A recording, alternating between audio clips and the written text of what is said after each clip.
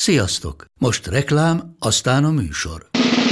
A műsor, valamint az élményekkel teli utazások, személyre szabott ajánlatok és állandó kedvezmények támogatója a MOL Move hűségprogram. Nyisd meg a MOL Move appot, a profilodba belépve add meg a Totalcar promóciós kódot és tankolj MOL Evo és Evo Plus üzemanyagjainkból 15 forint per liter kedvezménnyel. Ne feledd, a Totalcar promókóddal most még jobban megéri MOL Move tagnak lenni. Vége a reklámnak, jön a műsor. És a szűk hengerszögű V8-ast is ők találták. Mai adásunkban az autózás története röviden című műsorblokkunkat sugározzuk, meg egy csomó minden Csikó Zsolt a 20-as évektől mesél napjainkig. És Úristen, mind a 4 kerekét. A tárcsaféket. Az egy hasonló újítás, mint az összkerékhajtás. A féltengelyre behúzott tárcsaféket is ők csinálták meg először 36-ba, vagy mikor? Dobfék volt. Januárban vagy februárban? Tárcsa volt már.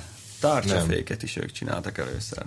Azt az Aston Martin. Nem, az kísérletileg... Meg Jaguar is volt, azt hiszem. Jaguar volt az első, amit nyilván tartanak, de most olvastam, hogy ki volt előttük 2 Ütök évvel. a számra. Jaguar. Igen, Jaguar. Sőt, Több hát. De az amerikai Jaguar. hogy a részmányit...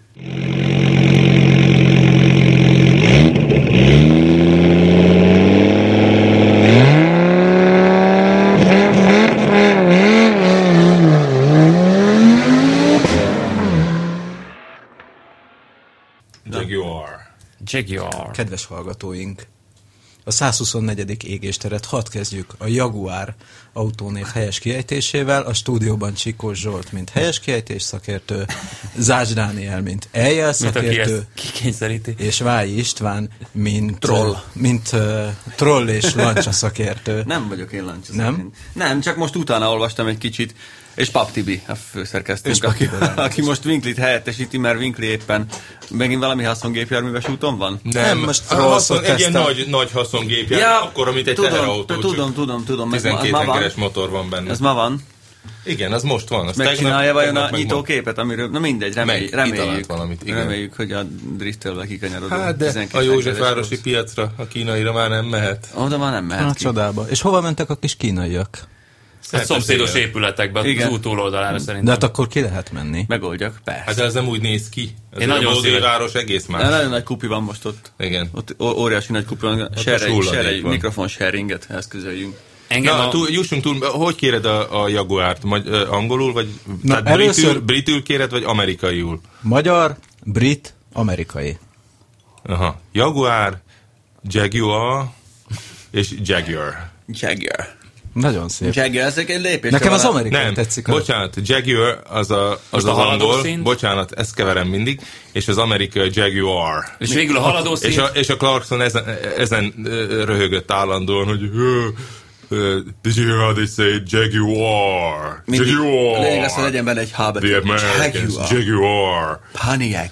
Most a haladó szint egy ausztrál nagymama. Ki mondja Jaguar? Egyébként pont ők nem tudják a Porsche-t se kimondani rendesen. Meg, tehát, így mondja? Porsche. Miért is a Lancsát meg Lancia-nak hívják? Na, attól kapok. Figyelj, nézzétek meg, tegnap raktam ki a Facebook oldalunkra egy nagyon vicces videót, ahol egy japán srác ejti ki az autó, egy Amerikában élő japán srác. Magyarázza a japánoknak, hogy kell kiejteni az autómárkák neveit. Először elmondja japánul, aztán meg ugye amerikai angolul. Mondjak párat japánul? Kérjük. Volvo? Toyota Corollát kérnék. Volvo az Borubo. Toyota Borubo vagyok. Carora. És hogy mondják, amikor a japán beszél angolul, mondd el, légy szíves azt, hogy a császárnénak Corollája van. Miért? Kérlek, mondd el japán akcentussal angolul. Die Kaiserin hat ein Corolla. Ja, nem, ez németül. De ez miért jó? Hát mert tele van R betűvel, meg L betűvel, amelyeket fordítva ejtenek. Emperasu, ez a japánul akartam mondani. De igen, tehát ahogy angolul elmondaná egy japán. Emperasu hazu Toyota Corolla. Igen. Amikor ezt kimondta az idegen vezető a buszon, Japánban, akkor azt hiszem, akkor szakadt át a nevetésnek a gátja. De ők legalább próbálkoznak. Igen, de mindig kell hozzájuk a szinkrontolmácsok, hogy hangolul beszélnek. És a Winkler egyébként nagyon jól megtanulta utánozni szegény idegenvezetőnket, akinek egy mániája volt a pontosság, mert ugye ott egy japán programszervezésben kellett pontosnak lenni, és hát mindenhonnan elkéstünk. De nagyon, nagyon könnyű japánul, angolul beszélni, mert azt kell tudni, hogy a japánok úgy beszélnek, ahogy írnak. Úgy tudnak kiejteni. Tehát nekik van ez a katakana írásmódjuk, az lényegében az ő egyszerűsített krikszkraks írásuk, mert van a hiragana, ami a toldalékokhoz való, a katakana, amivel az egyszerűbb szavakat leírják, és van az ősi, a kanji, amit a kínaiaktól vettek át, amik ilyen szavak, mindegyik betű egy-egy szó. Na most maradjunk a katakanánál, amit ők hoztak létre, egy viszonylag modern írásmód, ez 50 karakter, ebben csupa szótagok vannak. Tehát ami nincs meg előre készült ilyen sablonból, és akkor ezeket kész, egyetlen egy mással hangzó tud a japán kimondani önmagában, az ent, mert az ent ő magánhangzónak veszi, és ezt így orból mondja. És ezért mindent úgy kell... Az allergiás japánok azért nem is tudnak entbetűt mondani. Igen, mert akkor fröcsög az orrukból. Igen. És minden és igazából ezért veszik fel a maszkot, ne jöjjön ki. A legjobb példám erre a színes televízió szerviz, ami ugye Color TV Service lenne. Oh, man. Sőt, Color Television Service, ugye? Igen. És ez a japán úgy mondja, hogy kara terebi szábiszű. Mert ugye a color, az a kara, az a color, ugye próbálja a britet átvenni, mert abban kevesebb az R, és akkor az a color, az kara lesz, mert L nincs, csak ez a L és az R közötti furcsán megütött ilyen erű hang. Tehát kara, azt ki tudja mondani. Television, tehát akkor az már television lenne, ugye, mert R nincs, V nincs, ahelyett B-t használ, F nincs, csak ehű van, ez a H, erős H, tehát a televisionból lesz terebi, a service, az meg bi szű, és akkor muszáj oda tenni a végére. Azért lesz karátere viszábbi. De igazából itt most az a probléma, hogy ők ezt nem angolul mondják, hanem ez japán szövegben előfordul, nem? Tehát, hogy ők már nem találtak ki a színes tévére külön szót, hanem ezt átvették. De a japán az nagyon snob, ő nagyon sok angol szót használ a saját ezt akartam mondani, hogy egy idő után én is erre lettem figyelmes, hogyha ezt így gondolatban így átfordítod, akkor igazából az autó alkatrészek neve az tökre érthető. Persze. Arra nincs semmi. Igen, figyelj, annyira sznobok, hogy például a tejre van szavuk, ugye, a gyűnyű, ez az eredeti japán szórás. Hasonlítom magyar. Gyűnyű, igen, hát hisz rokonok. Nagyon sok minden hasonlít. A víz, az omidzu, a só, az shio. Shio, olyan magyarul is van. Az. Na most a gyűnyűt nem nagyon használják, helyette azt mondják, hogy mirükű. Majdnem mindenre. Ami tejjel készül, az mirükű. A gönyű. A gönyű az onnan lépjünk a japánokról. Ősi japán település. És akkor a más... Az autóminőség témánál maradva, akkor Pista, mint lancsa szakértő lett beharangozva mára. Hát igazából arról szeretnénk beszélni, hogy nem tudom.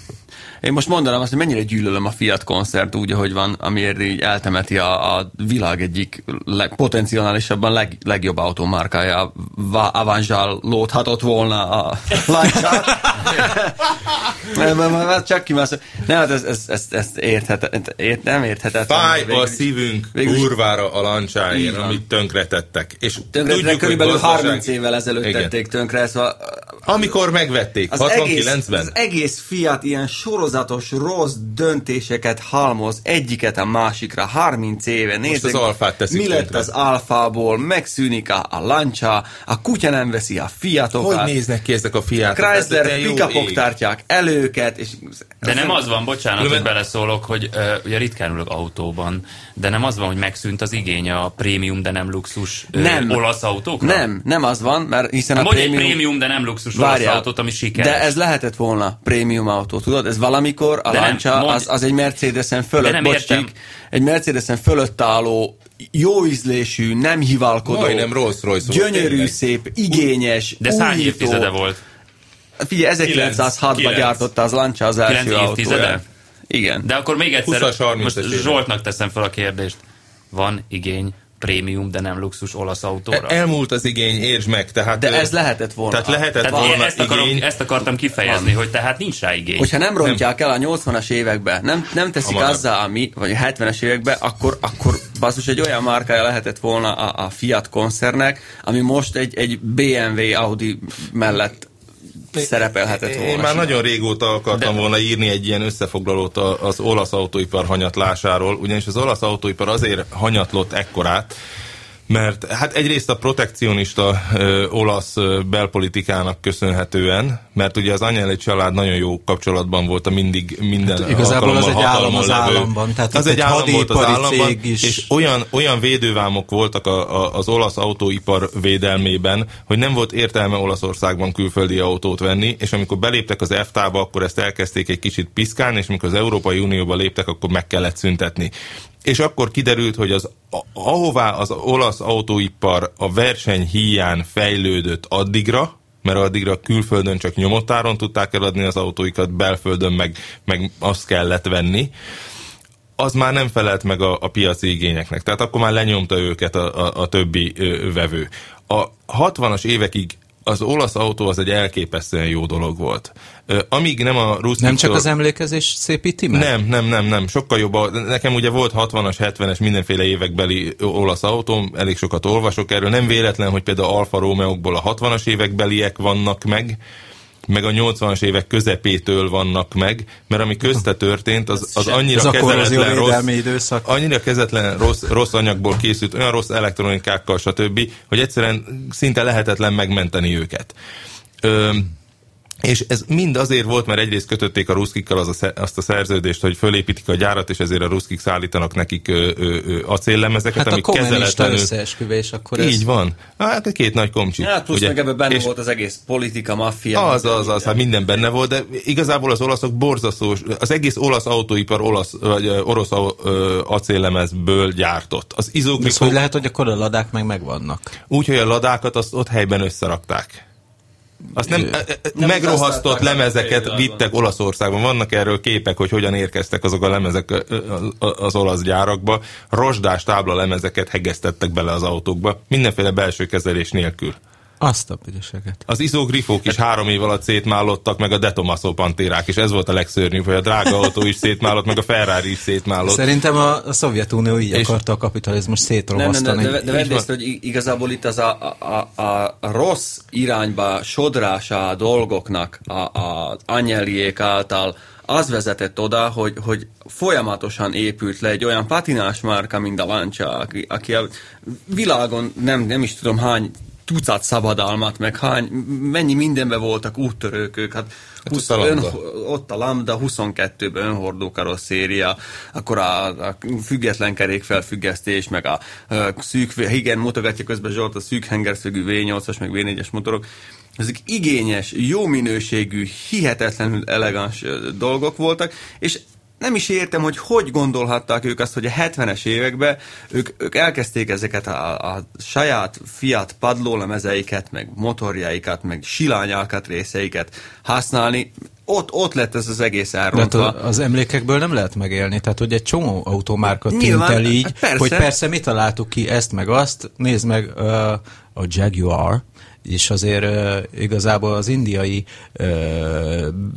tulajdon tehát mielőtt megették az indiaiak, azelőtt már olyan szinten volt benne nyakig a gödörben, hogy nem mondtad azt, hogy oké, hogy luxusautó meg drága, de igazából ott röhögött rajtuk egy Audi, egy Mercedes az alumínium autókkal, az összkerekes autókkal, a nem tudom mivel, és emellett ott volt egy ilyen romantikus típushiba halmaz, amit ráadásul iszonyatos áron próbáltak eladni.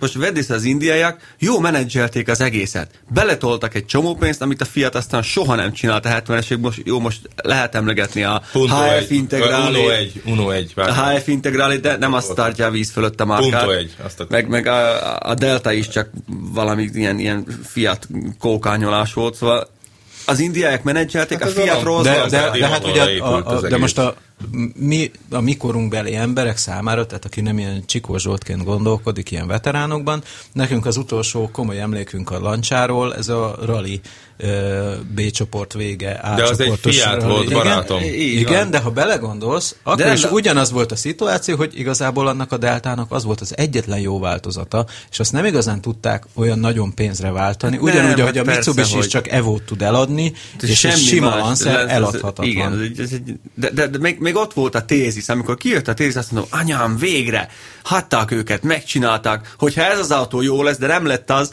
de legalább... Hadd meséljek tézisről. Tudom. A Metzger? Volt egy német főnökünk, és ő neki... Ő szerette az olasz autókat egyébként, ebben biztos vagyok. Hát meg együtt teniszeztek a Kamikár Germánnal, ugye? Teljesen mindegy, szerette is az olasz autót, vett pénzért is olasz autót. Az igaz. Tehát pénzért is vett olasz autót, és egyszer leszerződött egy Fiat kereskedéssel, mindenféle. Az volt a lényege, hogy a cégautók, azok olasz autók lettek, és őnek egy Lancia Tézisze lett, és nekem is nagyon tetszett először a Tézis, bevallom férfiasan, amíg nem mentem vele, meg nem tudtam meg, hogy a rádiója az úgy szól, mint egy szokorrádió. Aztán az egy kicsit már gyanús volt, hogy a főnökünk autójában, ugye ez egy olyan, úgy kell elképzelni a rádióját, hogy volt egy nagy színes képernyő, hát elég pixeles, de hát ez akkoriban még nem volt akkor a gáz, és voltak mellette gombok, és mindig az a funkció volt ott mellette, ami a képernyőn ki volt rajzolva, na és ez a képernyő meghalt. Innentől kezdve azt az állomást hallgatta, ahogy a képernyő meghalásának az állapotában ez így volt a Librában is. Így van. A Librában is a kijelző környéki gombokkal lehetett így van. baszkurálni. És ez a kijelző ez nem bírt neki fél éven belül megjönni az autóhoz. Majd egyszer egyik ilyen késő novemberi hideg estén arra lettem figyelmes, hogy ott ácsorog egy szálinkben az autója mellett, amikor mentem volna haza, és akkor megkérdeztem tőle, hogy mégis mit csinálott, és mondja, hogy hát igazából nem tud behatolni a járműbe, és valahogy úgy volt, hogy levette az akóját, becsukta, valamiért vissza kellett zárni az autót, és utána be akart újra szállni, és akkor már nem bírt beszállni, és a riasztó megakadályozta, és nem tudom mi, és hogyha beül akkor, és ráindítózik, elkezd riasztani az autó, mondtam, hogy hát akkor első körben kezdjünk el elemet cserélni, nem tudom mi.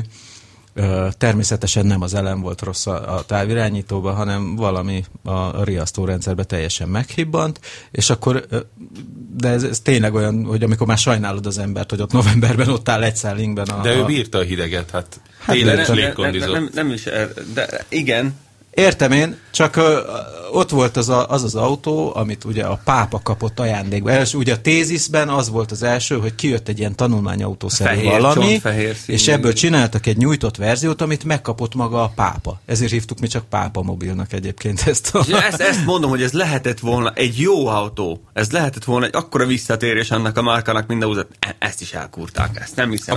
A Punto egy nagyon jó. És onnantól kezdve aztán elindultak lefelé úgy a lejtőn, hogy csoda, hogy nem ez az elkótyavetélés, és én egyszer beszéltem pontosan, ez a jó szó. Igen. És beszéltem már nem dolgozik a Fiatnál, Magyarországon volt kereskedelmi igazgató az illető, és volt egy ilyen, megint, a Fiatnak is mindig vannak ilyen, hogy felszívjuk magunkat, és akkor mondta, hogy most megint van, megint lendületbe jönnek a márkák, és nem tudom mi, és hogy elhangzott egy meetingen, hogy we stop killing Lancia.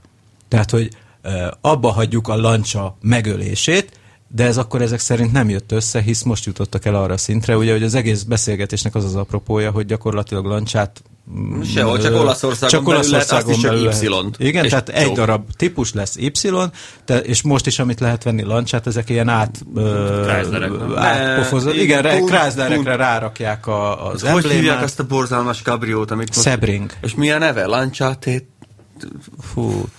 nem. Valami ilyen régi legendás. Flávia, vagy valami. Flávia. Vazzeg, hát kármolom össze magad. A szutyok amerikai pudvak fos. Honnan tudod, Pista? Mert láttam már ilyet.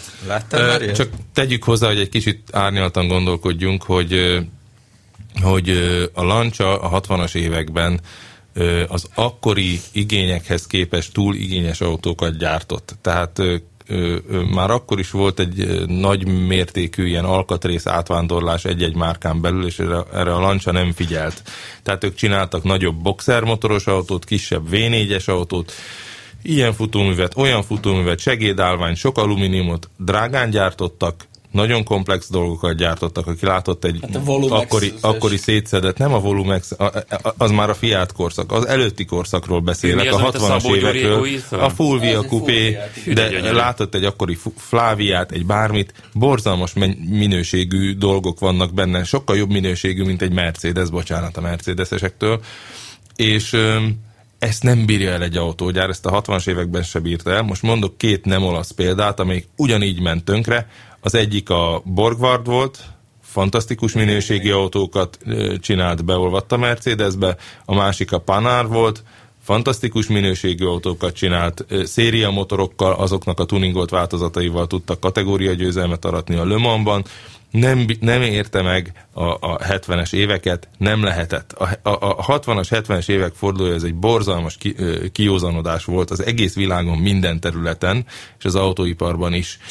És sajnos a Fiat, amikor megvette, ők elkezdték a cost-cuttingot, és mindenhol, amit lehetett, közös dolgokat pakoltak bele az akkor közös padlólemezekbe. Hát azt is tudjuk, hogy a Lancia Beta Monte Carlo, a középmotoros, az egy Fiat X1/20-asnak készült, egy nagyon jó kis autó volt. Aztán azt mondták, hogy hát ez ilyen prémium termék, akkor most legyen ilyen Lancia belőle. Nem csak azt vedd észre, hogy te itt kimondtad, hogy ezt egy gyártó se bírja el, ezt nem a gyártónak, ezt egy koncernek kell elbírnia, mert valamié. Hogyha én egy sportos márkát akarok csinálni az Alfából, akkor csinálják, az kész, annak lőttek, mert tényleg most már talán a Mazdával, ha csinálnak egy hátsókerekes autót, akkor sportos márka lesz megint az Alfa, de ha luxus márkát akarok, az ráfizetés egy bizonyos szintig, sőt, jó sokkal. Ez egy óriási nagy tévedés. Jó sokáig, aztán majd persze, majd aztán, de először hát ugye igen, csak most ezt előtte 30 évig jól kéne csinálni. Ott van a BMW, nézd meg, mit csinált a Rosszal, a Volkswagen mit csinált a Bentleyvel, beletoltak egy csomó pénzt, know-how-t, modernizáltak, új padlólemez, új technológiák. Emlékszel a Lancia Deltára, a legendás Lancia Delta tesztautóra, ami utoljára volt nálunk? Együtt utaztunk benne, aminek az üléséről lecsúsztál, mert puposra volt önve a hurkásülés, meghűlt benne a középkonzol, össze-vissza törölt az ablaktöltéséhez, és az mi volt? Ez egy Bravo volt? Vagy valami? Hát ez egy ilyen nyújtott Bravo, igen. Egy fogalmatlan koncepciót, na rosszul is nézett ki, szóval ilyen méltatlan volt arra a névre abszolút. Ugyanakkor voltak benne nagyon szép részletek. Igen, csak azt mondod, hogy az akkor ott konkrétan egy 10 milliós autó volt. Fűzzük tovább a Pista gondolatait, mert én úgy tekintek a Lanciára, hogy az már meghalt. Nem mindig, hogy innen ezt föl lehet támasztani. Egyébként Flavia volt a Sebring. Most már megszűnt. Igen. Belátták. De az Alfával ugyanezt történik manapság. Alig van Alfa. Tudjátok, hogy hány Alfa Romeo készült tavaly? Hát ilyen 50 000. 77 000. Lassan ritkábbá válik, mint a Bentley, tehát aki új Alfával közlekedik, az nézzen az autójára úgy, hogy szuper luxus ritka autóval jár. De hogy Audi TT-ből biztos több készül. Így van. Az egész olasz autóipar mindent együttvéve nem gyártott tavaly 1 millió autót Olaszország határain belül, ami a Nissan Sunderlandi üzemének egyévi termelése. A Nissannak az angol üzemének az egyévi termelése az, amit Olaszország kompletten produkált. Ferrarival mindennel együtt, jó, hogy ezt nem ez számít a Ferrari sokat. Beleszámolod, ezt akartam mondani, de ilyen szinten már az is dobja a számokat. Igen, tehát az olasz autóipar, mint Olaszországban készülő autó, az a legendás, vicces, pörgős, klassz valami, az így lassan nincs. Azt egy típus képvisel, egyébként a Fiat 500. Így van, de a Fiat 500-ot én szeretném, megvédeni. Tehát, hogy a Fiat 500 ebben a mini autókban, ez egy abszolút fantasztikus dolog. Audi. Tehát minőségre, ahogy meg van csinálva, igen, ahogy az egész működik, ahogy de ezt ez az egyetlen, hogy olyan zseniális fellángolások vannak a Fiatnál, és akkor kitalálják, hogy jó, akkor csináljunk belőle egy terűt. És akkor így megnézed, és így borzasztó az egész. Hogy tök jó maga az autó, de hát ezt ember nem fogja megvenni. Különben klassz az autó. Nagyon jó az csak autó. Csak hát ronda, mint a bűn. Igen, tehát hogy annyit tudtak, még egyébként a Panda is olyan, csak az 500-as árnyékában. Az előző, nekem jobban tetszett az előző Panda, de ez tök mindegy, a Panda is jó pofa, de az 500-as árnyékából ott már nem tud kinőni egyszerűen. Igen. Csak azt vedd észre, hogy mondtad itt, a Ferrarinak, Maseratinak jól megy. Szóval lenne igény a minőségi luxus cuccra, és tudjuk, hogy a válság azokat érintette a legkevésbé, akiknek a bőre alatt is pénz van, azoknak most kicsi kevesebb pénz van a bőre alatt, de még mindig ott van. Ezt meg lehetne, de ezt annyira elszalasztották ezt az esélyt, és én nagyon félek most attól, hogy mi lesz az Alfa Romeo-val. Én nem félek. Ezt mondtam. Mert ott tartik, én nem félek, mert már évek óta ki akarnak hozni, hát mikor hatták abba gyártani a 66-os? Nagyon régen. Évek óta akarnak csinálni egy nagy hátsókerekes autót, már most megint azt mondták, hogy majd ezen a Ghibli, vagy a platformon majd lesz. Csak egyet mondok. Évek óta, mióta? Mondjuk hogy a RAV4-es megjelenése óta, amelyből most a 4. generációt áruljuk. Ja igen, hogy már lesz SUV. SUV. A SUV az elmúlt 15 év sláger terméke. A Land Rovertől elkezdve a Ladáig, és nem viccelek, nem lehetett megkerülni, hogy SUV-ot gyártsál. Tehát, hogy még a Lada is faragott egy izét. Igen. De ez a vonat, ez úgy elment nekik, és hogy kihoztak egy SUV-ot? Nem, semmi. Nem hozt. Most a Fiat 500-as egyterűre rá applikálnak néhány izét, és azt mondják, hogy íme a SUV-unk. De az nem egy Alfa Romeo SUV, meg nem egy Lancia SUV, meg most tényleg csukott szemmel járnak a világban. És hát milyen autóból fogy mostanában nagyon sok Európában? Alsó közép kategória. Plusz SUV. Ebben a 3 szegmensben szinte nincsenek jelen. Ahol még egyáltalán lehetne valamit kapirgálni ezen az európai piacon. Mert és amúgy meg nincs. Nekem a másik izém, hogy ugye ott van a Bravo, ami igazából azt mondod, hogy amikor kijött, akkor még azt mondod, hogy így elment, meg nem is csúnya autó, nem mondom, hogy egy kimagasló képességű valami, de hát azt mondod, hogy van egy termék, amit ott abban a szegmensben el lehetne adni. És ugye az most ilyen 8 éves autó? Igen. És tavaly voltunk évvége felé a tannisztesztem, tavaly előtt. Amikor még mondjuk csak 7 éves autó volt a Bravo, de akkor is már olyan gyakorlatilag 1.4-es alapmotorral akciós csomagban eladható valamivé vált, és akkor mondták, hogy hát igen, most törjük a fejünket, hogy legyen-e egyáltalán utódja. Tehát az azt mondod, hogy attól a pillanattól kezdve, hogy most törjük a fejünket, meghozzuk a döntést, és onnantól kezdve 3-4 év, hogy az megjelenik a gyártásban. Amikor kihozták a Giuliettát, én voltam a itthoni bemutatóján, láttál, hogy tényleg egy jó kinéző, gyönyörű szép azok a hátsó lámpák, autót, meg minden, beültél, és váznak hát ugyanaz, mint egy Brávóban. Ez a piros, nagy pixeles, buta kijelző, fekete műanyag, mindenütt ilyen ötlettelen volt az egész, semmi luxus, vagy punc, vagy valami, amitől alfa egy. De várjál, még azt is elcseszik, amiben energiát tesznek. Hát a Pap TV-vel röhögtünk azon, amikor egyszer együtt mentünk, emlékszem még az új Brávóval, hogy ami kemény műanyagnak néz ki, az tök igényes, puha műanyagból van a műszerfalon, csak olyan, látszatra olyan, mint a kőkeményen. Tudom, hogy ez az újságírománia, ez a kopogtatás, meg minden, de ez kihat azért az autó NVH-jára mindenre. Tehát ezért nem hülyeség az, hogy nem hülyeség, hogy milyen anyagból van, meg odaversz valamit, az egész más. Amikor a kulcsodat nekivered, akkor zöröge, vagy nem történik semmi. És puha anyagok vannak benne, egy vagyont fizettek azért, hogy azokat az anyagokat megcsinálják, és úgy néz ki, mint a kemény lenne.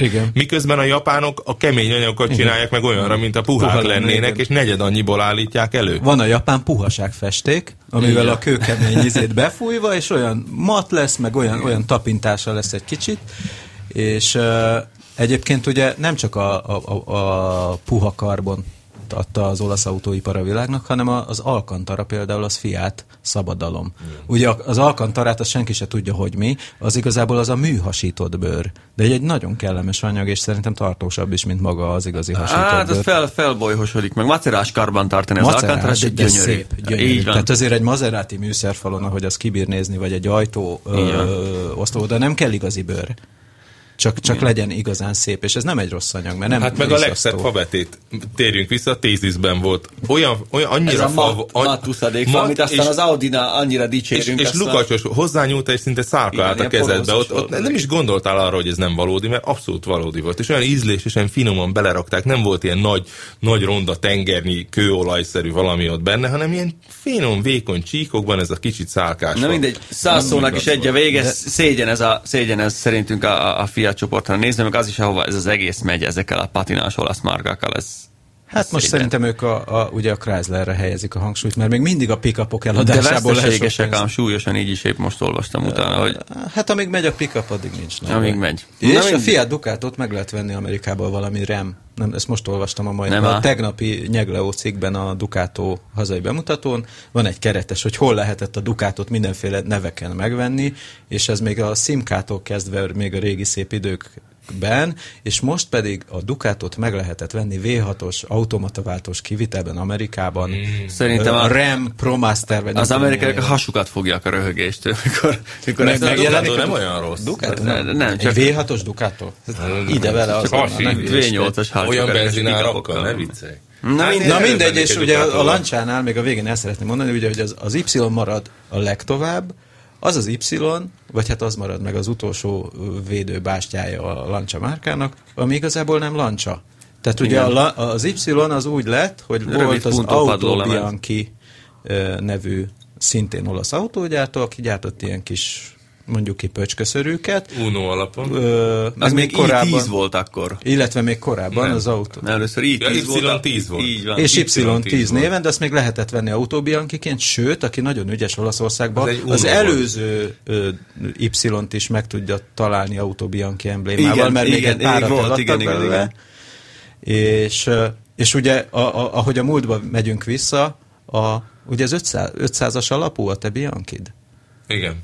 Tehát, hogy már akkor is az Auto Bianchi ilyen félfiát származék, vagy mi volt? Hát az Auto Bianchiban azt hiszem 61-ben szerzett teljes részesedést a Fiat, 55-ben szereztek 50%-ot, ugye a Bianchi ez egy motorkerékpár és kerékpárgyár volt. Volt Bianchi autó is a 30-as években, de nagyon kis példányszámú gyártás volt. És a Bianchinát, amit mindenki a Fantozzi filmekből ismer, azt a Fiat 500 luxus változataként árulták, valami 20%-os felárral. De ez a kis bogár hátú készülék, nem? Hát a Fantozzi Bianchi, ami a 500-as Fiat alap, akkor olyan méretű... Nem, hát volt először volt ugye a Transformabile, aminek visszafelé ajtaja volt, aztán volt a Quattroposti, a négy üléses, az volt a visszafelé hátsó ablakkal, az volt a Fantozzinak, volt belőle a Cabrio, az Edenrock, meg volt a Panorámika, ami nekem van a kombi. Meg volt furgónika is különben, de arról kevesen tudnak, sőt még személyszállító. És hogy van most a Bianchid? A Bianchi most otthon hever darabokban, legalábbis a motorja. Most itt az égéstérben fogom másodszor bejelenteni, hogy mi úgy készülünk, hogy július 20-án megyünk Rómába a családdal, az Auto Bianchival. Ami a 20-a az az eleje az útnak, vagy a vége? Eleje le vannak foglalva a szállások, mert ugye ide trükkösen kellett szervezni, mert az autóval nem lehet autópályára menni, mert 85-öt tud letolnak a kamionok, tehát Triestig megyünk autópályán egy vasárnap, és utána onnantól kisutakon, tehát napi 250 kilométeres etapokat tudtunk tervezni. És akkor ez hány nap lesz, hogyha minden... 17, azt hiszem. Ha nem jön közbe semmi. Az Olaszországban élő magyar olvasóinkat arra kérjük, hogy Triestig azért néha ebben az időszakban nézzenek ki az utak szélére. Nagyon vicces lesz, eddig az autót, hát volt olyan nap, amikor 8-szor szedtem ki be a motort, akkor el is tört a motorblokk, mert túl hosszú volt a nyelestengely, mert olyan váltó csoportfogaskereket vettem bele, ami nem pont ebbe a váltóba való, de ezt sehol nem lehet kinyomozni, csak akkor derül ki, mikor összehúzod a blokkot a váltóval. A feszes olasz cikkszámrendszerben is műszaki dokumentáció. De most meg van hegesztve a blokk, köszönöm Szakálmetál, nagyon szépen sikerült. Benne van egy módosított nyelestengely, amit a Tóth Gabi barátom átalakított, így most minden klappol. Másfél hetet ment az autó különféle próbaüzemekben, fönn volt a Hungaroringen és stb., de dőlt belőle az olaj a váltóból is, meg a motorból 2 helyen. És most legutóbb azért szedtem szét, hogy kinyomozzam a motor olajdőlések forrását. Az egyik például nyomórút tok volt, ami megrepett. És ehhez szét kell szedni majdnem teljesen a motor, tehát a hengerfejet le kell venni, tehát motor ki, összes burkolat le, összes minden le. Plusz ömlött a karburátorból a benzin, plusz egyéb dolgok voltak. Most ezt mind meg fogom csinálni, be fogok tenni egy olajhőmérőt, azt is kitaláltam már hogyan, már megrendeltem, elméletileg ma jön meg a postán. Egy agyonműszerezett. Muszáj, mert figyelj, ott fogunk ülni.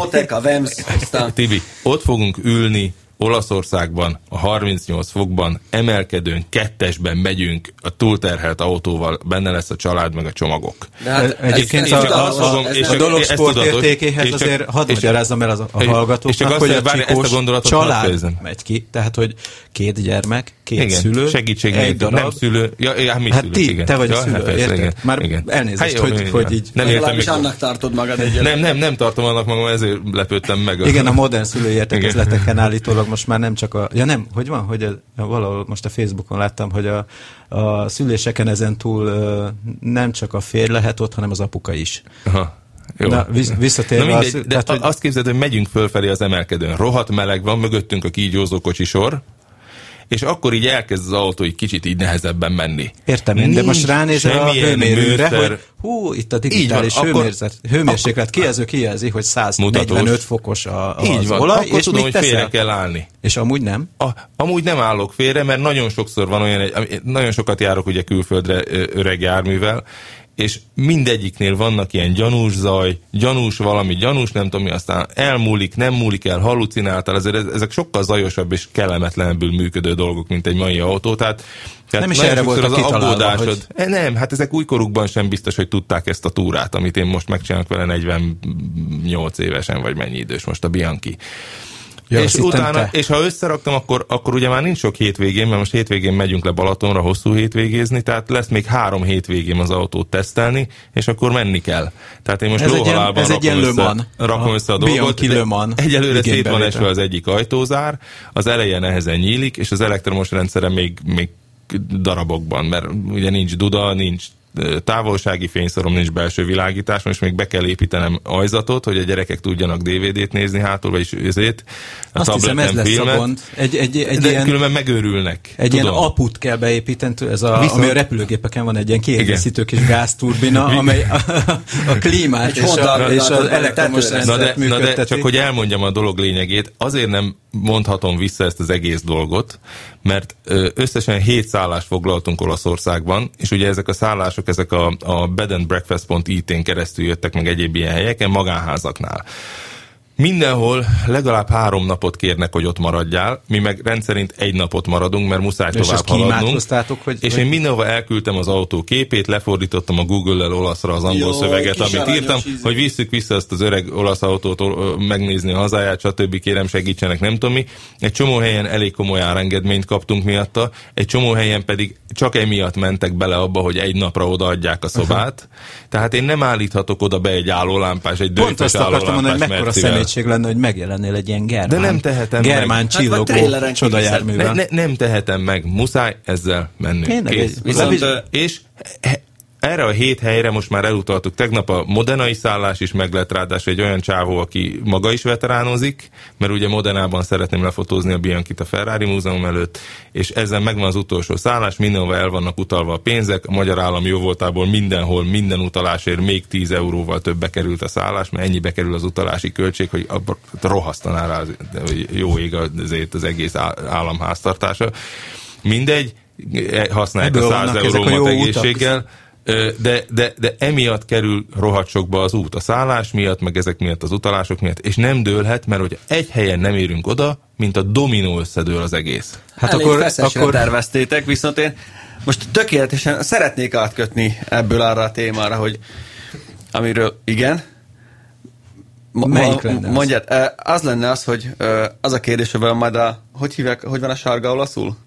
Giallo. A Giallo Angelo, ami majd jön megmenteni a csikóséket, vagy a Giallo Angelo autóján lesz a céljelzés a Fényhídba, mert ez a mostani hét egyik olyan témája, amit én nagyon-nagyon szeretnék, most azon felül, hogy lehet, hogy időn túl leszünk itt, de mindenképpen szeretnék kivesézni, nem csak azért, mert itt van a Dani, aki ezt az egészet megírta, meg utána járt, hanem azért is, mert olvastam egy pár Facebook kommentet, ami a Navos Fényhídas sztorihoz kötődik, és üzenném annak a 3-4 embernek, aki ott megjegyezte, milyen felületes, meg hatásvadász a cikk, hogy lehet ilyet leírni, hogy nincs semmi utána járva. Most nekik üzenném, hogy a Dani az konkrétan felhívta az ügyben érintett összes szervezetet, összes emberrel beszélt hivatalos úton, meg nem hivatalos úton is, úgyhogy az, hogy nincsenek utána járva meg felületes, barátaim, próbáljátok ki legalább egyszer. Igen. Aztán amikor majd egy nagyon-nagyon magas helyről azt mondják nektek, hogy ezt a témát inkább ne piszkáld, akkor már kíváncsi leszek, hogy a fületeket, farkatokat beúzva hogyan mentek el szűkölni a sarokba, ahelyett, hogy megírnátok ezt az egész témát úgy, ahogy van. Külön kiemelném azt, hogy nem igaz az, amit oda az egyik kommentelő linkelt, hogy nem kell ebbe céljelzésnek lenni, hogy miért nem igaz, azt mindjárt elmondja Dani. De még mielőtt elmondja, én azt elárulnám, ugye, hogy ez a folyamat ez elég régóta zajlik tényleg, tehát hetek óta megy. Legalább 2 hónapja. Nem, de mindegy. Szóval Daninak egy kicsit már szerintem az egészségére ment a dolog, mert most ide, hogy az égéstérbe jöttünk vissza, előtte egy motort fotóztunk, ez azt jelenti, hogy 2 motorral mentünk el, a Dani egy SR400-as Yamahával, ami egy nagyon szép retro motor, én meg ugye a sajátommal, és már jöttünk vissza a Margit hídon, és pont pirosról, ugye ott van a közepén egy lámpot, pirosat kaptunk, és a következőre lettem figyelmes, ugye kúszunk előre a sorok között, ami legálisak lesz szerint, pirosnál, és a második autó a lámpánál egy rendőrautó volt. És megnézte Dániel megállt a rendőrautónál, és mint egy normális kíváncsi ember fogja, és így elkezdte nézni a fényhidat. Először én sem tudtam, mert látszott, hogy ott elférne, tehát nem értettem, miért áll meg. És elkezdi nézni a fényhídon, hogy van-e eljelzés. Én ezt ugye tudtam, de szegény rendőr, aki ott ült benn, az nem annyira tudta. Nem tudom, hogy milyen beszélgetés zajlott ott le. Semmi különös, csak félre akartak húzódni, és megkérdezték, hogy mi a helyzet, vagy nem hogy tudom. Elférsz-e, vagy valami? Mondtam, hogy nem férek el, csak nézem a fényhidat. És mondta, hogy jó. Nem vannak ilyen fényhídnéző Ami a kommenteket illeti, én nem olvastam a kommenteket, de nincsenek bennem indulatok, mert mindenki tudhatja, vagy ismerheti ezt a témát másképpen. Úgy gondolom, hogy én ennek most eléggé alaposan utána jártam.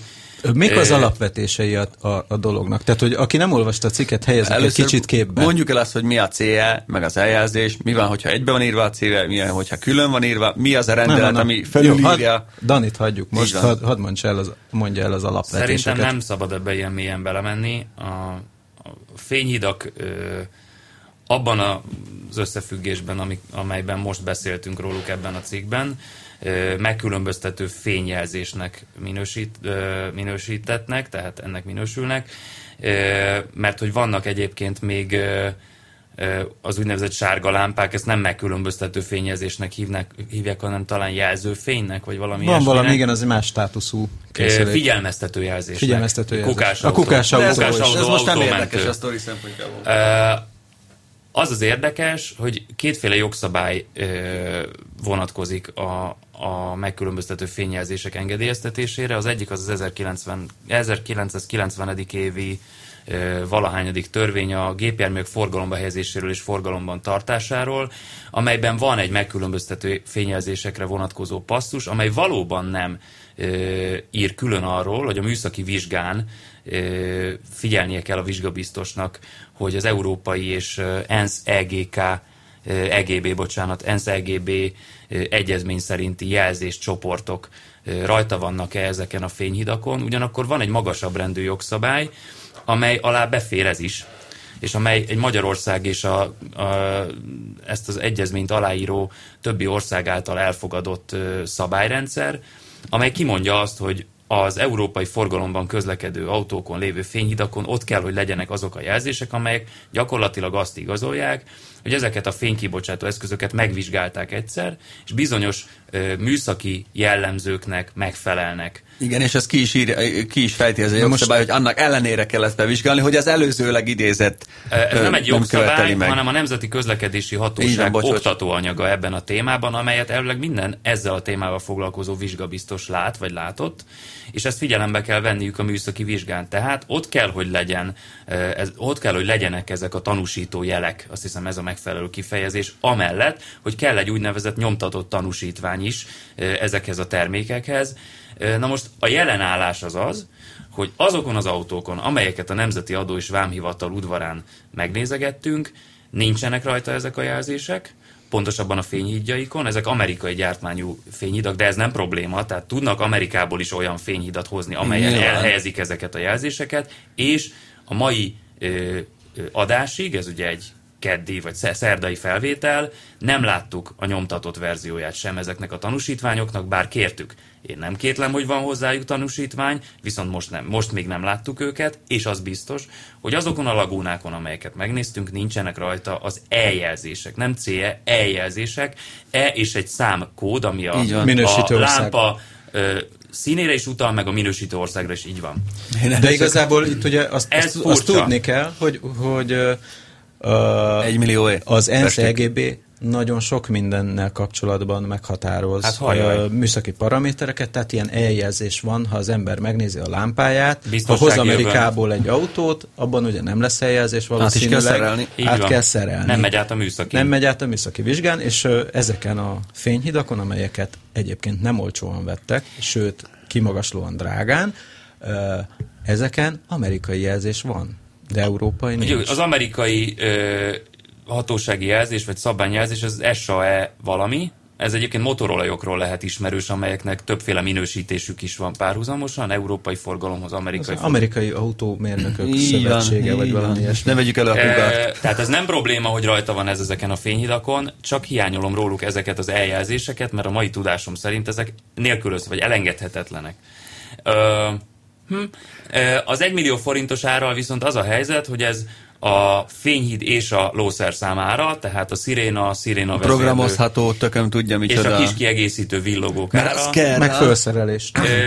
Tehát, hogy maga tény, hogy fölcsavarozták. Ez még így is soknak tűnik, ugyanis ebben a lapos ledes, nagy fényerejű ledekből kirakott fényhíd kategóriában, ez abszolút a top egyébként ebben a műfajban. Szerintem jó lett volna egy Hella is, amit így gyártanak a sarkon. Nem tudom, hogy a Hella lapos ledes fényhídját így gyártják-e, de van nagyon sok lapos ledes fényhíd a magyar piacon is. Csak azok... Van olyan is, amelyik még alacsonyabb, mint ez. Ugyanakkor furcsa, hogy ebben a pályázatban, amelyben a NAV ezeket a fényhidakat és az autókat beszerezte, megkötötték, hogy 55 mm lehet a fényhíd legnagyobb magassága, vagy ennél alacsonyabb, és szóban arra hivatkoznak, hogy ez nagyon nagy mértékben befolyásolja az autófogyasztását, hisz a légellenállás, ebben biztosan igazuk is van. Kérdés ugyanakkor, és erre ez kérdés marad, hogy ha nem 3-szor ekkora fényhidakkal pályázott volna egy cég, hanem mondjuk 4 mm-rel magasabb, de még mindig nagyon lapos, tehát 59 mm magas fényhiddal például, akkor az mennyit rontott volna a fogyasztásán? Én azt gondolom, hogy semennyit, vagy nem kimutatható mértékben rontott volna az autó fogyasztásán, és hát nyitottabbá tette volna az úgynevezett versenyt. Most elmondom, hogy mire gondol a polgár, aki nem teljesen hülye, hogy itt most nem az van, hogy figyelj ma, van nekem olyan 18 ilyen fényhidam. Nem tudok vele mit csinálni, itt rohad anyákam, a gyerek már játszik vele, a kutya húzogálja szájába. Írjatok már ki egy pályázatot, hogy rá tudjam sózni. Állami pénzen elmegy ez. Meg még csapjunk hozzá. Én nem hinném, tehát hogy még ügyesen adjunk el azért, hozzá hogy legyen 18 lagunát, mert én azért arra is rámutatnék, hogy itt azért valaki jó bizniszt csinált, hogy el tudod sózni 18 dízel lagunákat különben. Nagyon olcsón adták a lagunát. Annyi adtak, amennyit érnek mellesleg. Megnéztük, hogy az egyéves 26 000 futott lagunak mennyit is veszítettek az értékükből? Ilyen 50%-ot? Annyi mennek most a Hahun. Úgyhogy a lagunákat... Hát annyi is marad belőle. De ők ezzel nem kereskedni akarnak, ők ezt használni akarják bevetésekre, tehát sok ezzel a tényezővel nem kell foglalkozniuk, hisz amíg ők elhasználnak egy autót, most tök mindegy, hogy rendőr, vámos, akármi, hogyha az megfutja a kilométerét, és ezt láttuk a fókuszoknál, úgyis egy erősen nyomott áron fognak túladni rajta, tehát hogy igazából ezzel nem kéne gondolkodniuk nagyon, hogy most mennyit veszít egy év alatt a Laguna. Na mennyit veszít, de ők használják 200 000 kilométert, nem? Mennyit mondtak? 200 000 kilométert mondtak, igen, ugye arra vonatkozó fogyasztási értékekkel számoltunk ott élőben is, és azt is mondták, hogy az előző garnitúrát talán 200 000 kilométer körül adták el. Ezek aztán megánok voltak egyébként. Így van. Hogy pont ez a egy Laguna kellett, jobb. Hogy pont ez a fényhíd kellett, pont is túl sok itt a véletlen egybeesés ahhoz nem, hát egy érdekes egy magyar kontextusba helyez. Egy érdekes vonatkozása van ennek az egésznek, hogy az európai ára ennek a fényhídnak más, mint az amerikai, és az amerikai jóval alacsonyabb. Igen, az amerikai valahol itt van a kutya elásva. Igen, Amerikában ez a Federal Signal Valor típusú fény, ez $2500, egy ilyen árat találtunk rá, de nagyon fontos, hogy soha nem vesznek ebből egy darabot, vagy lehetőleg ritkábban. Ezek közületi ügyfelek, rendőrségek, hatóságok, stb. Ott is engedélyköteles a használatuk, ugyanis itthon ezeknek a fényhidaknak, hiszen amikor felkapcsolod a fény és hangjelzést, akkor a lehető legtöbb kresszabályt figyelmen kívül hagyhatod, és az összes többi autósnak figyelme kell téged venni, el kell engednie. Ez egy nagyon-nagyon érzékeny dolog. Tehát, hogy aki ilyen autót vezet ezzel a fényhiddal, az átlag fölött áll vezetési tudásban. Az ember szinte megkívánja. Az ember szinte megkívánja, ez hatalmat ad az úton. De egyébként a sárga villogóval is szokták ezt csinálni, hogy van mondjuk egy remek trélered, amivel nem csinálhat semmit, de van rajta egy sárga villogó, és egy csomószor látod, hogy egy üres tréler megy sárga villogóval, és az emberek valahogy ezeket a villogó fényeket annyira tisztelik, hogy úgy elengedik inkább. Hát nem, előzékeny is vagy, mert lehet, hogy tényleg valahol. Miért is a lila LED az autó alatt? Most tilos. Tilos, de milyen jól meg a japán fénykamionok. Én azt akartam mondani egyébként, hogy az európai listára, és itt nyilván mennyiségi kedvezmény mindig van ezekből az árakból, az olyan 4300-5300 euró. Ez forintban mennyi? Hát 5000 euró az másfél millió forint. Csak a fényhíd. Ez brutál. Ez a csúcs felszereltség, mert magában a fényhídban az úgynevezett LED paneleket, ez 6 LED-et tartalmazó egység, eléggé szabadon lehet variálni, de ez nem ennek a terméknek a specifikuma, ez ennek a kategóriának egy jellemzője, és az nem hülyeség, hogy LED-es fényhidat vettek, hisz ez áramfelvételben is nagyon szerény a forgótükrös, hagyományos izzós megoldásokhoz képest, és ha például leállnak valahol, hogy tereljék a forgalmat, hogy felhívják arra a figyelmet, hogy ott áll a kocsi, úgy hagyhatják nem járó motorra. Most nagyon ritkán, amikor a NAV több órán keresztül ácsorog. Tételezzük fel, van az a razzia. Igen, tételezzük fel, és nagyon sokat is a autóznak. legrosszabbra szerintem, tehát ez méltányolható. Nekem az a furcsa, hogy többen azok közül, a forgalmazók közül, akiket megkerestem ebben az ügyben, kivétel nélkül mind azt mondták, hogy ők nem szeretnének nyilatkozni, ami jogukban áll természetesen, és többen azt mondták, hogy ők nem indultak ezen a pályázaton, annak ellenére, hogy én azt látom, hogy ők is forgalmaznak nagyon hasonló műszaki jellemzőjű fényhidakat, és hát ezek a cégek jellemzően ebből élnek. Szóval nem indulunk a pályázaton, annak ellenére, hogy van termékünk. Úgy gondoltam, hogy nem indulok. Én ítéletet nem hoznék ebben az ügyben. Én sem mondtam semmit. Érdekelt ez a téma, utána jártam, és az eljelzésekkel kapcsolatos kiegészítő információkra eddig 3-szor rákérdeztem levélben az említett fényhíd forgalmazójánál, és hát várom tőle a választ. Különben, hogyha belegondolsz, olcsón is vették ezt a fényhidat, mert vegyük azt, hogy 4300 euróba kerül, az 1.300.000 forint mostani árfolyamon. Tegyük fel, hogy kapnak 300.000 forint mennyiségi kedvezményt. Az már elég sok azért. Nem. Akkor kapnak, akkor feléért megkapják. Oké, legyen a fele. 1.300.000 fele 750.000 forint. És akkor még föl kell szerelni, akkor még a szirénát meg kell oldani, a bekötéseket, stb. Tehát igazából lehet, hogy valamilyen módon nem látunk ebbe bele, de valamennyire rá volt a kényszerít, hogy az olcsóbbikat válasszák. Hadd mondjak én erre valamit, mint adófizető állampolgár, és csak közben papolunk itt a költséghatékonyságról, meg a megtakarításról. Van egy úgynevezett tantárgy, hogy matematika.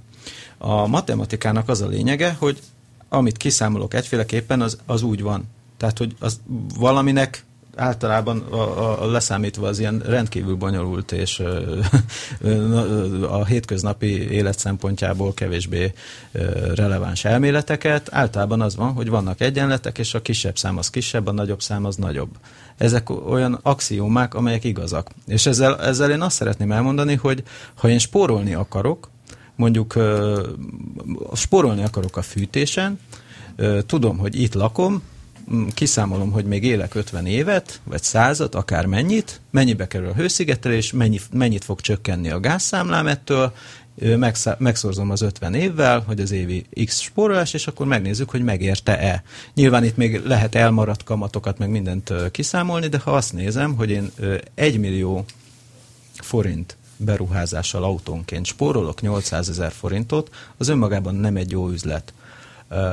Az pedig, hogyha még tudjuk, hogy alig különböző paraméterű dolgokat lehetne venni mondjuk 40-50%-kal olcsóbban, az sem egy túl jó végeredmény ezekben a számításokban. Tehát, hogy a spórolás az itt nem védhető szempont. Azt lehet védeni, hogy amikor üldöznek, meg mennek az autópályán, akkor 15-tel nagyobb a végsebessége, de ezt se lehet védeni.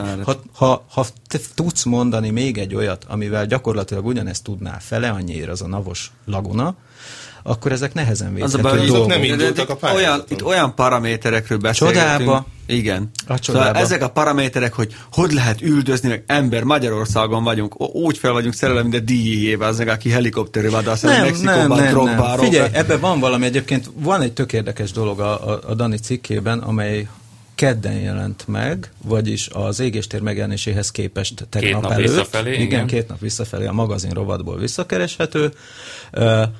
Az az érdekesség, hogy tényleg ezek, tehát hogy mindig azt mondjuk, hogy NAV, és akkor azt hiszük, hogy ez most az adóhivatal, de itt a vámhivatal része, tehát a V-betű, mert ugye összevonták az APEC-et a vám szervezettel, és ők igazából azok a vámosok, akik ilyen cigarettacsempészekre és mindenféle más dolgokra vadásznak a határ mellett, igen, és hogy annyira fejlettek ezek a hálózatok, amelyek mondjuk egyre nagyobb mennyiségű cigarettát próbálják becsempészni az országba, hogy mondjuk a határ közeli NAV kirendeltségeknél figyelik, hogy kijönnek-e a laktanya, vagy nem tudom minek. Igen, ennek a bevetési főigazgatóságnak a vezetője azt mondja, hogy a különböző tájegységeken lévő alegységeiket figyelik a csempészek, és tudják, hogy mikor hajt ki egy autó, és akkor riadólánc. Hát és ők ezért azt találták ki, hogy soha nem onnan mennek a közeli helyre razziázni, hanem adott esetben innen Budapestről Letenyére. És egyébként vannak nagyon durva fogásaik. Tehát van, most is fogtak megfogtak egy kamionnyi dohánylevelet, majd a kamion sofőrje, gondolom, vagy a bevetés után eljutottak egy illegális cigarettagyárba. Tehát irtózatos pénzeket... De félreértesz, nekem nem is az emberekkel van bajom, csak ez persze. Az egész közbeszerzés, ez a fényhidas buli, ez büdös. Nekem egyébként ez a cikk kedvet adott ahhoz, hogy ilyen gépjármű, meg egyéb totálkárt valamilyen módon érintő közbeszerzésekkel foglalkozzam, mert nagyon érdekesek ezek a pályázatok, és tök jó volna tudni például, hogy mondjuk a rendőrség miért pont Opel Astrákat vesz, milyen pályázatokat ír ki az autókra, ugye? Mert itt a fényhidas vonatkozását boncolgattuk. És ez nem egy nagy beszerzés, tehát hogy 18 autó. Tehát hogy mondjuk, hogyha azt mondom, hogyha én, mint adófizető polgár, vonok egy izét, és azt mondom, hogy hát ezért ebből a 18 millió forintból, ami itt elment fényhídra, igazából mondjuk meg lehetett spórolni 8-at. És akkor nagyvonalúak. Ja, és hogyha megfordítjuk... Ez nem egy nagy tétel, de amikor 500 autó van. Dehogy nem, azért Laguna szinten ez nagy tétel, 100%-kal megugrott az eladott lagunák száma. Ha megfordítjuk a logikát, akkor feltehető a kérdés, hogy azon a, nem is tudom, 80 vagy 100 Astra rendőrautón, amelyeket most látunk az utakon, miért magas fényhíd van?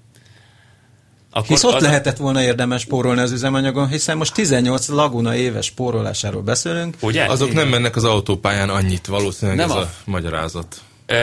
Azok nagyon sokkal olcsóbb fényhidak. De viszont sokat mennek.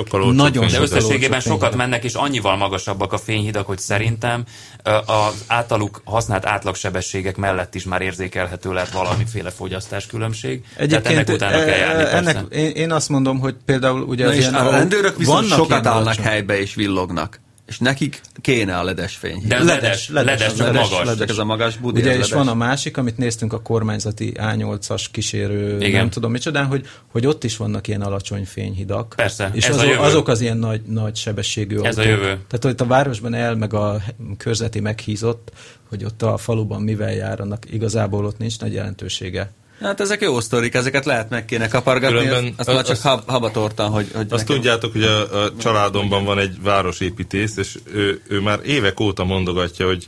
Alacsony fényhidakat a Dunára. Nem, itt a közbeszerzésről van szó, hogy elég nagy baj az, hogy az összes állami szerv tipikusan úgy ír ki ilyen tendereket, hogy a legolcsóbb verziót kell mindenből választani. Tehát ő így az építészetben tudja, hogy amikor ki van írva mondjuk korlátokra, egy egységes korlátozásra terv mondjuk egy városrészre, akkor a legolcsóbbat kell választaniuk, és ez nagyon sokszor láthatóan sokkal silányabb, mint akár az eggyel magasabb pályázó, de olyan a népharag, hogyha egy kicsit drágábbat vesznek, hogy mindig a legolcsóbbat választják az önkormányzatok. De ezek el szoktak szállni, ezek a beruházások. Ezek el szoktak szállni. Van, hogy utána meg elszáll is a triplája. Ő egy építész, ő az ilyen vonzataival nem foglalkozik, ő csak azt mondja, hogy a kiindulási alap nagyon rossz, hogy nem lehet versenyeztetni. Mert tudjátok, ez volt a beszerzési filozófia különbség a japán autógyárak és a német autógyárak között, hogy a 90-es években a japán autógyár úgy működött, hogy azt mondta, hogy ezt a minőségű alkatrészt szeretnénk, ki tudja a legolcsóbban megcsinálni. És aki a legolcsóbban tudta garantálni azt a minőséget, azt választották. A német azt mondta, hogy itt egy ilyen alkatrész, ennyiből kell legyártani, Lesz, amilyen lesz. Ennyiből kell legyártani, ki tudja a legközelebbi minőséget csinálni hozzá. És gonosz akarnék lenni, mit mondott az olasz? Az egyik innen indult, a másik... De Luigi-nak vannak ezek az olcsó megvette a maradékot a Bostól, meg a Valeótól. A Bost, tudjátok, amit ott az Audinál kirostáltak, és ha belegondolsz, ez egy óriási különbség, hogy a minőség felől közelíted a tendert, vagy az ár felől közelíted a tendert, és a magyar tenderek mindig az ár felől vannak kiírva. Igen, de itt speciális eset van, mert itt nem egy nagy projektről van szó, mint mondjuk, hogy azt mondod, hogy csináld meg az országház körül a teret, ez nem hanem egy termék. És arra emlékszem, már elévült, amikor beszereztek valami nagyobb, azt hiszem, Volkswagen tender volt, és akkor még ilyen Ford Escort, meg nem tudom mik volt, és akkor ugye az ember beszél mindig a forgalmazókkal, és akik így hőbörögnek, hogy már megint és mondta a Fordos sajtós és kormányzati ügyekkel megbízott Gyuri nevű úriember, hogy az a vicces az ilyen tenderek elbírálásában, ez akkoriban volt, hogy mit tudom én, a tengelytávra, meg minden, tehát ilyen fizikailag mérhető paraméterekre szubjektív pontszámokat adnak a tender elbírálásakor. Igen. És akkor kijött, hogy mit tudom én, tengelytávra a kisebb tengelytávú autónak nagyobb pontszámot adtak, és akkor gondolod, hogy nem az most hát mert tudod, mert igazából ezeket, tehát hogy azért kimondva vagy kimondatlanul azért ezek ilyen mutyiszagú dolgok, és a mutyiban azért ezeket úgy kell megcsinálni, hogy ez mondjuk a EU pénz van benne, vagy nem tudom mi, ezek védhetőek legyenek, nyilván, mert különben mennek a döntőbíróságba, és akkor a legvégső eset az, hogy kiírjuk úgy a tendert, hogy senki más ne tudjon és emlékszel, erre akarok visszautalni, hogy a 90-es évben volt az, mikor egy pár hetes BMW-t vettek? És épp akkor modellfrissítették az autót, nem vettek kiírták. Ez volt a botrány lényege, hogy nem vettek 7-es BMW-t, és kiírták úgy, hogy 4 liternél nem nagyobb, nem és tudom mi. És változtattak a motoron, és nem és volt autó, ami megfelelt volna. Hogy 4,5 literes lett a 40-es BMW, és nem tudták megvenni. És nem tudták megvenni, mert nem volt autó, ami megfelelt volna a tendernek, hiszen kvázi egy típusra volt kiírva a tender, ez egy rohadt nagy blama volt. Most többek között ezért is van az, hogy rengeteg, amit mondta is, hogy ilyen szubjektíven pontoznak abszolút mérhető dolgokat, ami az a világon nincsen, de mindegy, hogy... A tesztekben mit csinálsz? Hát én nem pontozok. Én egy benyomást mondok el, de ha ki van írva egy tender, akkor ott ugye meg van szabva minden. Okosan, természetesen. Figyelj, ezt nem lehet ezért van az, ugye a leghíresebb magyar vámszabály ebben a témakörben az volt, hogy csinálta Ford egy alkatrészgyárat Székesfehérváron, és hát ezt így politikailag ellentételezésként csináltak egy vámszabályt a Ford Transitra, ami azt jelentette, hogy volt egy darab tranzit változat, amit ilyen nulla vámmal lehetett behozni Magyarországra, míg az összes többi konkurenset, tehát a Ducato, minden, az fizetett vámot, és ez a vámszabály úgy nézett ki, hogy megvolt, hogy ilyen milliméter hosszú, ilyen milliméter széles, ilyen tengelytávú, nem tudom, és volt egy ilyen tranzit szabály, és azt nem évekig tartott, míg a többi importőr kilobbiztatta a vám. Csak ugye vegyük észre, hogy emiatt a dolgok miatt aztán a szívnak effektíve azok, nem is kicsit, gondolok itt elsősorban a rendőrökre, a rengeteg rendőr ismerős van, mindenki fújja a fókuszok után az Astra, nem férnek el benne, mindegy, nem, sokkal jobb ez volt. Ez is egyfajta ilyen politikai döntés, hogy azoktól veszel autót, akik gyártanak autót. Hát, de ez különben minden országban kicsit így van, csak hogy lejt a pálya afelé, amilyen gyárat csak van. most érted, én nem védem, mert ez nem csak Magyarországon nem célja ennek a topiknak itt, vagy beszélgetésnek védeni a rendőröket, csak én el tudom képzelni, hogy ott ül bemálházva, oldalfegyverrel, minden tökömmel, és nem fér el mondjuk a középkonzoltól, rohadnak ott bent az autóba egész nap. Volt ilyen, amikor kijöttek minket ellenőrizni, emlékezz vissza, fotóztunk, nem tudom, ott voltál a Winklivel, meg a Balázsjal, azt hiszem, és akkor ránk hívták a rendőröket, mert azt hogy fatolvajuk vagyunk egy FIA Cruiserrel, mindegy.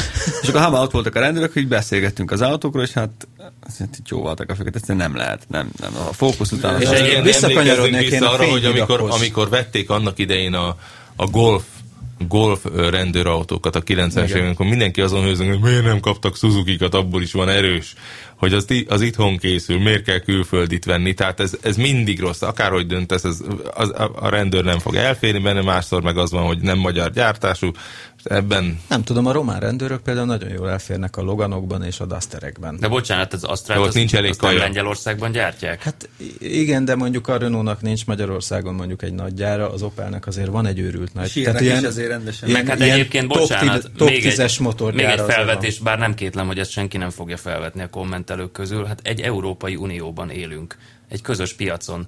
Tehát nem egyértelmű, hogy ha egyik zsebbe öntünk, abból mi mennyit kapunk vissza, mert visszakapunk. Csak ez nem divat erről beszélni. És egyébként az, hogy miért érdekel ez minket, akár EU-s forrásból, vagy részben EU-s forrásból vásárolták autókat és fényhídjaikat a navosok, akár teljesen magyar forrásból, hanem azért, mert ez teljesen mindegy, ez közpénz. És szerintem az újságíró egyik feladata az, hogy érzékenyen reagáljon ilyen típusú közpénzköltésekre, legyen akár gyanakvó is adott esetben, ahelyett, aki csak azt látja, hogy